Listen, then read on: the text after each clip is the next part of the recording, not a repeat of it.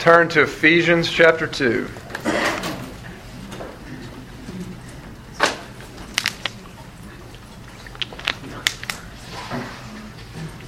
Real quick, if you missed last week, in short, here's what you missed.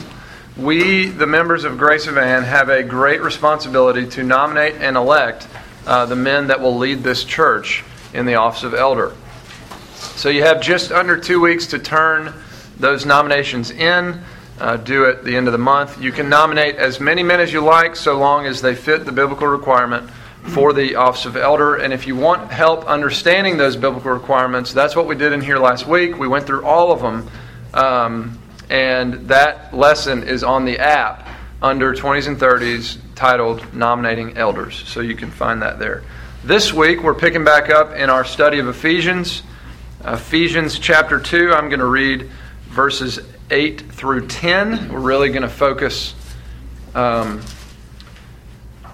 8 and 9, really just the one truth of grace. But Ephesians 2, 8 through 10, follow as I read. This is the Word of God. For by grace you have been saved through faith. And this is not your own doing. It is the gift of God, not a result of works, so that no one may boast. For we are His workmanship, created in Christ Jesus for good works, which God prepared beforehand that we should walk in them. Amen. Again, we're gonna break this down over the next many lessons in here. We'll take a week to really focus on faith and the nature of faith and the fact that faith is a grace. But for today, we're really just focusing on grace. This is really one of the great statements of the Christian faith, one that we hear a lot about around here. I'd say if there's anything that Dr. Young has committed his ministry to, it is communicating to the people of God that we are saved by grace. And because we hear it a lot, I think that we face the temptation just to kind of gloss over it. Like, oh, grace, got it. On to the next thing. But don't let this become ordinary. God's grace truly is amazing. And one of the ways that we don't let things become ordinary is we soak in them and meditate on them prayerfully. So here's a quick lesson in Bible study. The first thing we want to do in Bible studies, we want to mine the truth principles out of whatever passage we're reading at the time. What is it saying? We want to get it out and hold it up, and so that we have kind of a clear grasp on what it's saying. Sometimes that takes more digging than others. I don't think you have to dig as hard here. Pretty self-explanatory. And once we have a firm grasp on something of what the teaching of the Bible is teaching us, we want to reflect on it. We want to meditate on it. Think about it like holding a diamond to the light and turning it every which way, beholding its beauty, filling our thoughts with its truth. We want to view it from different angles. We want to let it lead us to prayer and worship, thinking of illustrations and applications for our lives as we go. John Otley shared a statistic from a survey out of some megachurch, and they were just talking about spiritual disciplines, and they said, what is the single greatest spiritual discipline that has been catalytic in Christians' lives, or that has just catapulted people to new growth and more significant growth in their life? What one thing above anything else? And it was Bible study, but not just Bible study, Bible reflection or meditation. Really digging in and then, like a diamond to the light, really beholding its truth and meditating on the truth of God's Word. It's a necessary discipline in our growth. Related to that, I think that Tim Keller, you don't have to agree with me, but I think that Tim Keller is one of the best Bible preachers on the planet today. He has some of the most relevant and powerful insights into how the Bible's teaching applies to our life here and now. That said, I recently heard that he says that some of his, or most of his, significant insights for preaching come after meditating on a passage for 30 minutes, which I thought was pretty telling. He has to spend time in the text. We have to soak in the truth in order for the truth to soak into us. Another example is Dietrich Bonhoeffer, who was a German pastor and martyr who, during the time of Hitler, he was not a Jew, but he was a Christian who thought it was our responsibility to defend the Jews during the Holocaust and everything like that. And if you don't know the story, ultimately he was killed in a concentration camp just before Hitler was killed. But Bonhoeffer, every day, of course he was reading more than just one verse, but he would locate one verse and then he would meditate on that verse for 30 minutes. 30 minutes, that's Tim Keller, that's Dietrich Bonhoeffer, maybe that's too much for you, but, it would be a great discipline to incorporate into your own Bible study. So to do it, you'd at least have to carve out 30 to 45 minutes every morning. And if that means you have to wake up at 5, well, go to bed earlier and wake up at 5. And you'll get used to it after a while. But, read a chapter or 2 or 3 each morning. There's really no magic number. And when you're done reading, think back on what you just read and locate a verse or a couple verses that stick out to you. So, for example, maybe you're reading Ephesians 2 and verses 8 and 9, by grace you have been saved, stick out to you. Spend 20 to 30 minutes meditating on this truth, just thinking through it from every angle. Maybe a journal may help you do that. And pray as you think. That's what we talk about when we mean meditation, is thinking and soaking in. And that's not an emptying of your mind. Meditation is actually filling your mind with truth. There's a few resources. You may go, I want to do that, and I carve out some time, and I get there, and I just don't know what to do. And I read some stuff and never remember what I read and all that. Well, here's some resources, and they're on the back table. You can pick them up.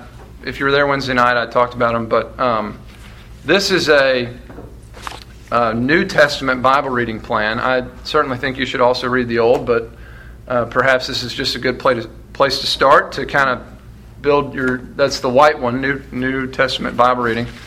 This yellow one is how to pray through the Psalms.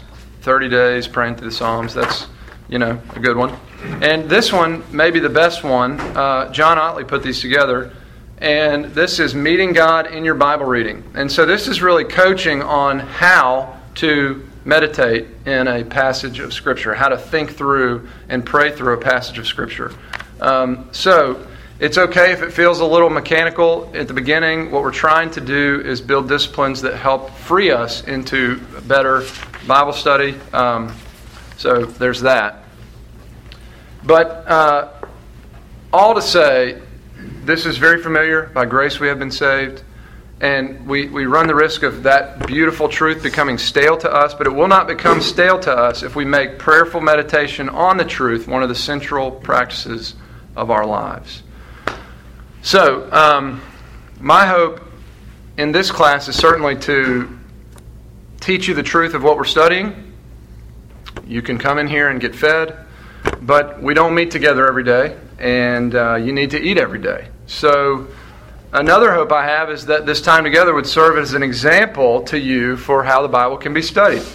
We tend to spend 30 minutes or so on 1 or 2 verses. So, not only is the Word being ministered to you, but maybe you can also observe, kind of how we work through a passage in order to see how to kind of do that. One way to think through a passage, and one of the things that I always try to do in here, is I try to capture a truth in the larger biblical story. So that's why we do so much flipping between Old Testament and New Testament. I'm trying to show you the context of what we're reading in the New Testament and the Old Testament. And it makes the Bible smaller. Though the Bible has many human authors, 40, and many books, 66, and many parts with many amazing details, it's ultimately one story with one storyteller. The Bible is one book made up of smaller books. It's written by one author, God, through many human instruments, people.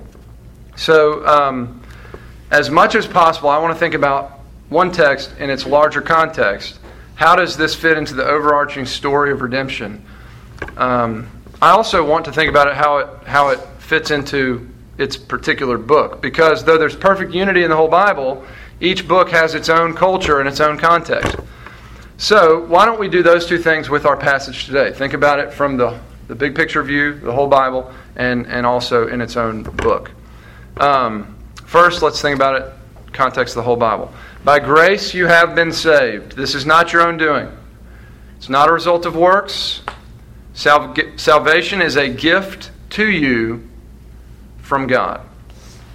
Now, don't raise your hand, but I want you to think to yourself. We're trying to think about this passage in the context of the whole Bible. Would you say that grace is a new phenomenon in the in the New Testament? To say another way, is it true that God saves His people by grace now, not works, but people used to be saved by works? It is not true to say that. So, that's if you were going to say it was, I didn't want to embarrass you. But God's people have always been saved by grace. And I want to show you a couple places in the Old Testament where we can clearly see this. I may have shown you one of these or a couple of these before, but if you answered the question yes, God's people did used to be saved by works or have ever been saved by works, you need to see these places again.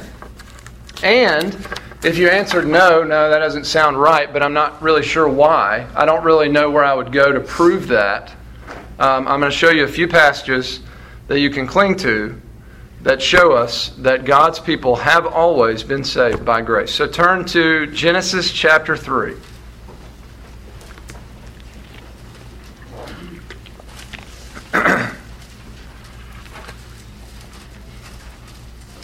Here we are at the very beginning. Genesis 1 and 2, creation. Genesis 1, creation, kind of big picture view. Genesis 2, really focusing on the creation of man.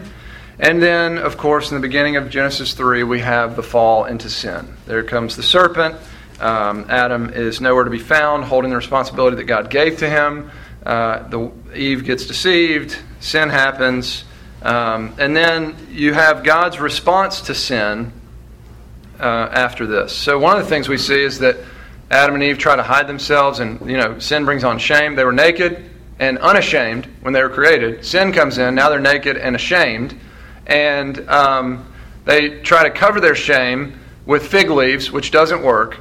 And we'll talk about how God gives a better cover here in a minute. But so you see sin and shame, they try to hide from God. Don't we do that too? We think we can hide from God in our sin, but we can't. And they couldn't. The next thing that happens is God, He found them after in their great hiding place. And then God curses the serpent, God curses Adam, God curses Eve. That's verses 14 through 19. And as I've said in here many times, in the middle of the curses, we have a promise. In Genesis 3:15, we have a promise that says, God says, I will put enmity, He says this to the serpent, I will put enmity between you and the woman, and between your offspring and her offspring. He shall bruise your head, you shall bruise his heel. Now, some translations say, he shall crush your head and you will bruise his heel. Either way, even if it's just bruise your head, he will bruise your head, you will bruise his heel, it's showing, it's worse to get your head bruised than your heel bruised, right? And so it's talking about this offspring of the woman who's going to come and defeat the offspring of the serpent, Satan. It's talking about Jesus in Genesis 3:15. There's going to be an offspring of the woman who's going to come and defeat everything that's going on here in the fall. That's a promise of Christ. It's called the proto-evangelion, the first gospel. And so in the midst of the curses, we have a promise of God's grace. Also, in this, you know that right after the curses, or you may not know, but you can see in verse 22 and following, right after God curses, He sends Adam and Eve out of the garden and He closes the door. Sin separates us from God. Even one sin, and we're separated from God in our sin. Of course, Jesus has come to bring us back to God and pave the way of reconciliation. That said, before God sends Adam and Eve out of the garden, He does something, and you can see it in verse 21. The Lord God made for Adam and for his wife garments of skins and clothed them. Okay, so God is about to kick Adam and Eve out of His presence because sin separates us from God. But even before He sends them out, we see His grace. That is a picture of God's grace. He clothes them. They couldn't clothe themselves with the fig leaves. God clothes them with animal skins. And that is to say, I make the way to cover your sins. And think about this. The animal had to be sacrificed in order for the skins to be made, which is a picture of Christ. It's a picture of the one true sacrifice that God would give in order to cover our sins. It's a picture of God's grace, of God's people getting what we don't deserve. Adam and Eve did not deserve God's grace, but they got God's grace by grace. Turn to Genesis 6. See the context of Genesis 6, or this is Noah and the flood, but you can see the context of that in verses 5 through 7. The Lord saw that the wickedness of man was great in the earth, and that every intention of the thoughts of his heart was only evil continually. So this is where sin had taken mankind. Everyone was evil in the thoughts of his heart, only evil continually. And the Lord, and by the way, this is all of us in our natural state. We are so soaked in sin that we could say this about ourselves until God intervenes. Every intention of the thought of his heart, and you're thinking, well, I wasn't like evil. Well, if your thoughts are not perfectly loving and worshipful to God, what is that? Is that just like not as bad as some of the others? No, the whole design of our life is to worship and love God. And so if we're not doing that, and I would say that's not our instinct when we come out, is it? Anyway, that's the condition. And the Lord was sorry that He had made man on the earth. It grieved Him to His heart. So the Lord said, I will blot out man whom I have created from the face of the land, man and animals and creeping things and birds of the heavens, for I am sorry that I have made them. So, because of sin and because of its great corruption in man, God is going to send a flood to destroy mankind. But, verse 8, Noah found favor in the eyes of the Lord. Now, many a Sunday school lesson has been taught saying, and maybe you heard this when you were growing up, saying that the reason that Noah got saved in the ark was because Noah was good. Verse 8 corrects that. Noah was a recipient of God's favor. Or you could say Noah was a recipient of God's grace. Now, the reason people would say that Noah was a good man and that's the reason that he got saved is because of the next verse. So look at Genesis 6 verse 9. These are the generations of Noah. Noah was a righteous man, blameless in his generation. Noah walked with God. So the reason that people would say, well, Noah was good and that's why he got saved is because of what it says. It says Noah was righteous. It says he walked with God. But you can't divorce verse 9 from verse 8. And verse 8 says that Noah was a recipient of God's grace. The reason Noah was declared righteous, the reason Noah walked with God, is the same reason that we are declared righteous and that we walk with God, because we are recipients of God's grace. So to show this more strongly, turn back to Genesis 2.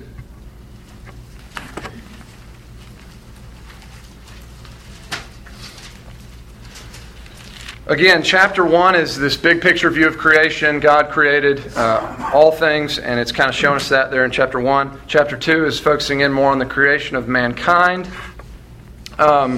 In particularly, it's starting in verse 4 that we get the switch of focus onto the creation of mankind. You can see the break in verse 4 of chapter 2. And if you read in chapter 1, you may not know, but the chapter and verse breaks in the Bible are man-made.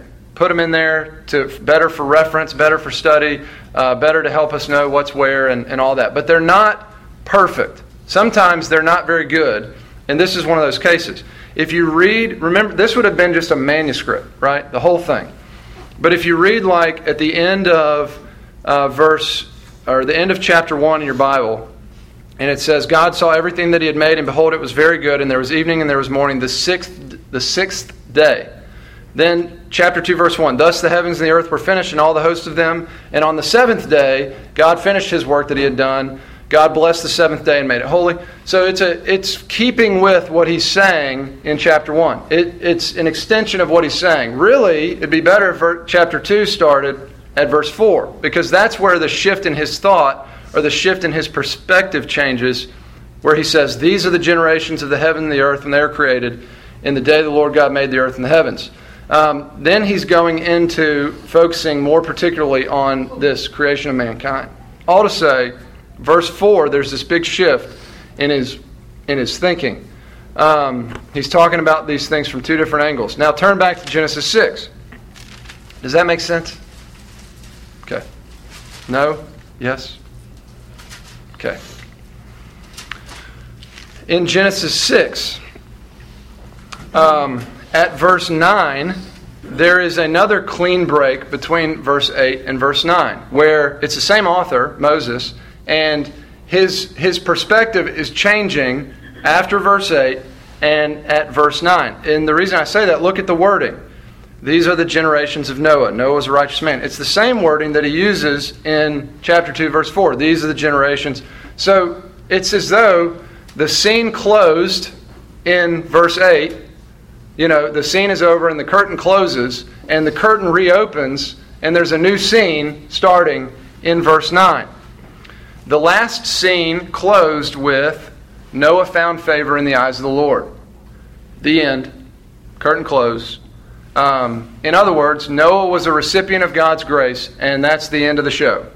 Curtain closes, scene ends. Curtain reopens, new scene begins, verse 9. Noah was a righteous man. He was blameless or above reproach. We looked at that last week talking about elders. He walked with God. The point is that the last thing Moses, the author, did before this new scene opened was he established the fact of God's grace at work in Noah's life. Noah received favor in the eyes of the Lord. Noah was a recipient of God's grace.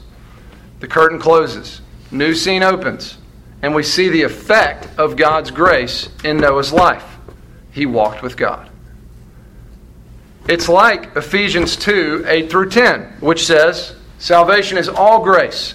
It's a total gift from God. It's not a result of anything that you can do. It's not a result of works. And the very next verse, verse 10, says, we are created in Christ for good works. We are created in Christ Jesus. We are His workmanship, created in Christ Jesus for good works. We're not saved by works, but we are saved by God's grace, but we are saved for works. And so God's grace not only forgives us, but it transforms us. God's grace enables us to do what we once could not do and follow after God. God's grace changes us. It enables us to follow God in His ways. So it was for Noah all the way back in Genesis chapter 6. He was a recipient of God's grace, and scene ends, curtain closes, new scene begins. Noah's a new guy. He's walking with God. So, pretty cool stuff. Noah was not saved because he was good. Romans 3 says that no one is righteous and no one is good in and of themselves, and that applies to everyone, Noah included. Noah was saved by God's grace. Another place that strengthens this point is in Genesis chapter 9, so you can turn there.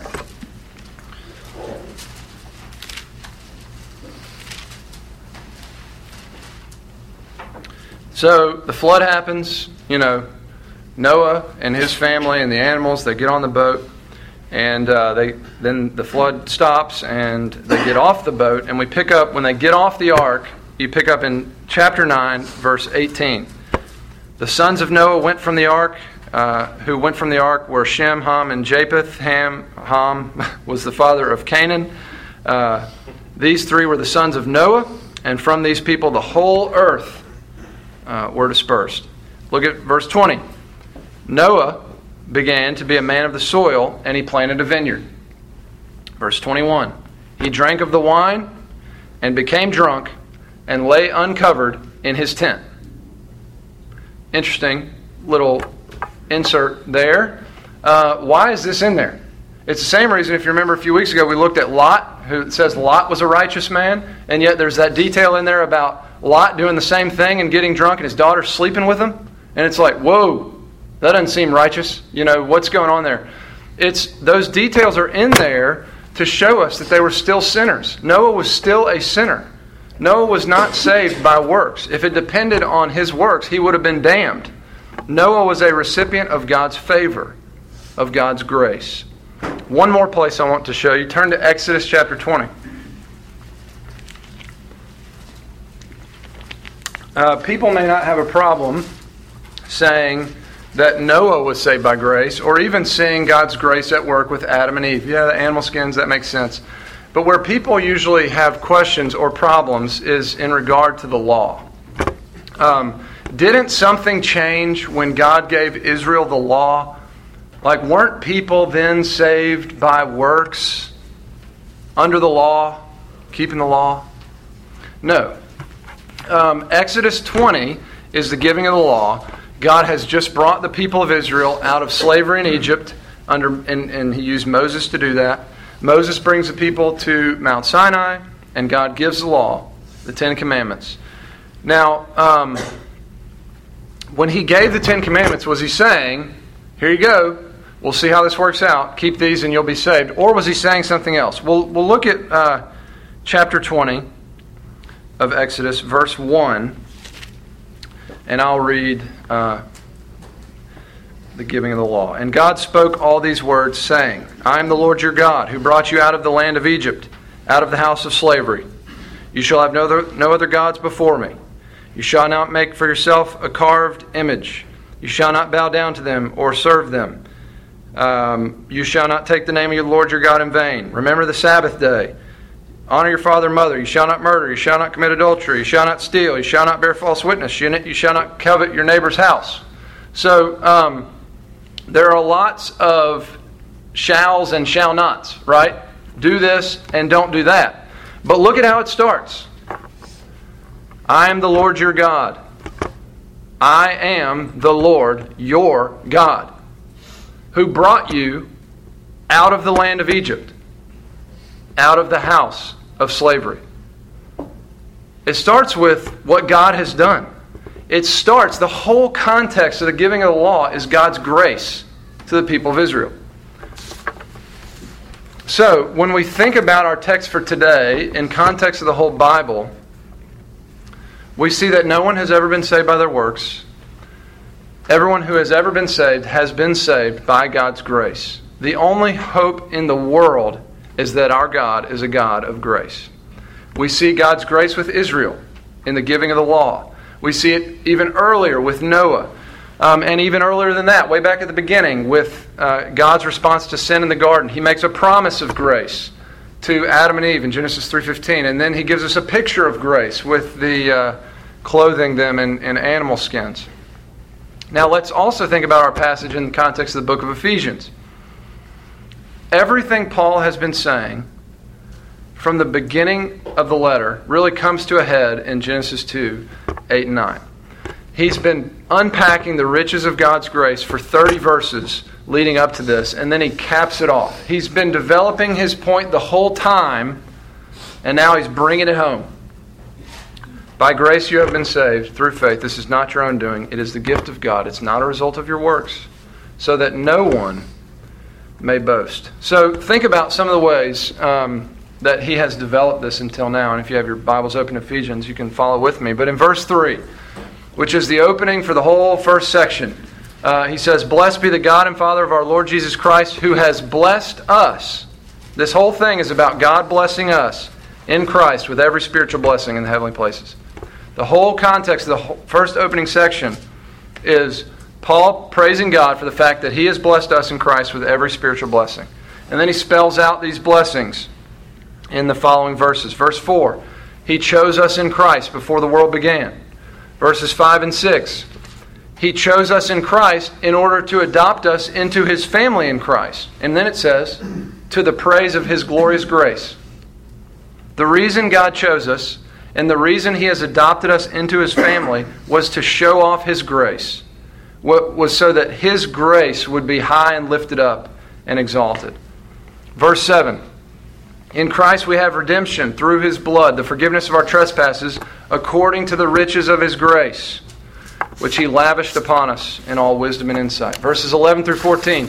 In Christ we have an eternal inheritance, and the Holy Spirit has been given to us. It's a gift as the guarantee of our inheritance in Christ. Chapter 2, we were dead in our sins, but we've been made alive in Christ. We were children of wrath. We have now become children of God. By grace, you have been saved.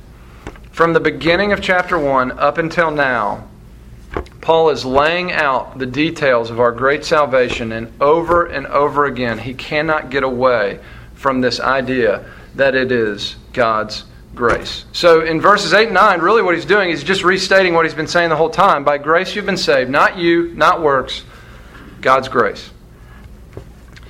By grace you have been saved. Is there any other message in the whole Bible that God wants His people to understand more than this? I mean, how much ink is spilled here getting us to try to understand this? The only message that He might want us to understand more is that Jesus Christ is the embodiment of His grace. But He wants us to understand grace. You know, one of the things about teaching God's Word is I find more and more that God is committed to getting me to understand the Word so I can teach it to others. But He's not just committed to getting me to understand it intellectually. He also wants me to understand it experientially. And this week has been no different. Had one of those weekends where I have been very aware of remaining sin in my life. And Tiffany has been very aware of remaining sin in my life. So I've had the thought, why do I still go on sinning? I mean, God has given all of us who are Christians the Holy Spirit, right? And couldn't He fill me with His Spirit to such a degree that I have no more sin? Couldn't He fill you to such a degree that you have no more sin and your affections are totally inflamed for God all the time and that's all and there's nothing else? Couldn't He totally eradicate sin in my life? Of course He could. But He doesn't. Why? I don't know.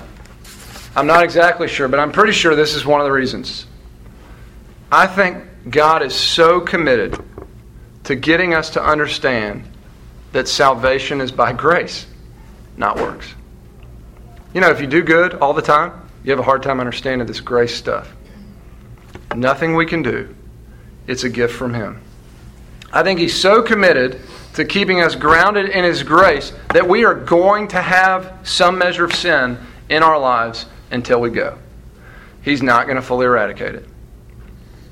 In order to remind us that we don't save ourselves. In order to remind us over and over again that we're saved by His grace. It's a gift we don't deserve. And in order to, we just have to understand over and again, I don't deserve this. And if nothing else, remaining sin in our life becomes a tool to teach us more about God and His grace. So, when you're sin, all of us wants to be better. Okay? I want to be better. That's a good thing. But when your sin is glaring, and when your conscience accuses you, and when your accuser accuses you, remember God's grace with Adam and Eve. Remember God's grace with Noah. Remember God's grace in the giving of the law to Israel. And remember that you have been saved by God's grace. When you blow it, and you will, go back through the book of Ephesians. Meditate on the riches of God's grace in chapter 1, on into chapter 2. By grace, you have been saved. It is finished. Your sins have been paid for. Your sins are, right now, fully and finally forgiven in Christ. Let's pray. Our Father in heaven, we are broken vessels. We are soaked in sin. It's ugly. We hate it. We wish it were gone. We hate that our sin hurts those that we love. Lord, but we find comfort in this fact. It's not about us. It's not about our works. It's not about us performing to a level to earn it. You have saved us by your pure grace. It's a gift. Lord, so I say thank you for remaining sin. Even though it sounds crazy, I thank you that you're using it to show me more and more of who you are and whose I am, and the purity and wonder of this great gift of salvation in Christ. Lord, I pray that you would open the Scriptures to us. I pray that you would bring rest to your people today with the gospel of grace. We do pray in Jesus' name. Amen. Hey, Chris, can I ask you Yes. something? Andy and I were talking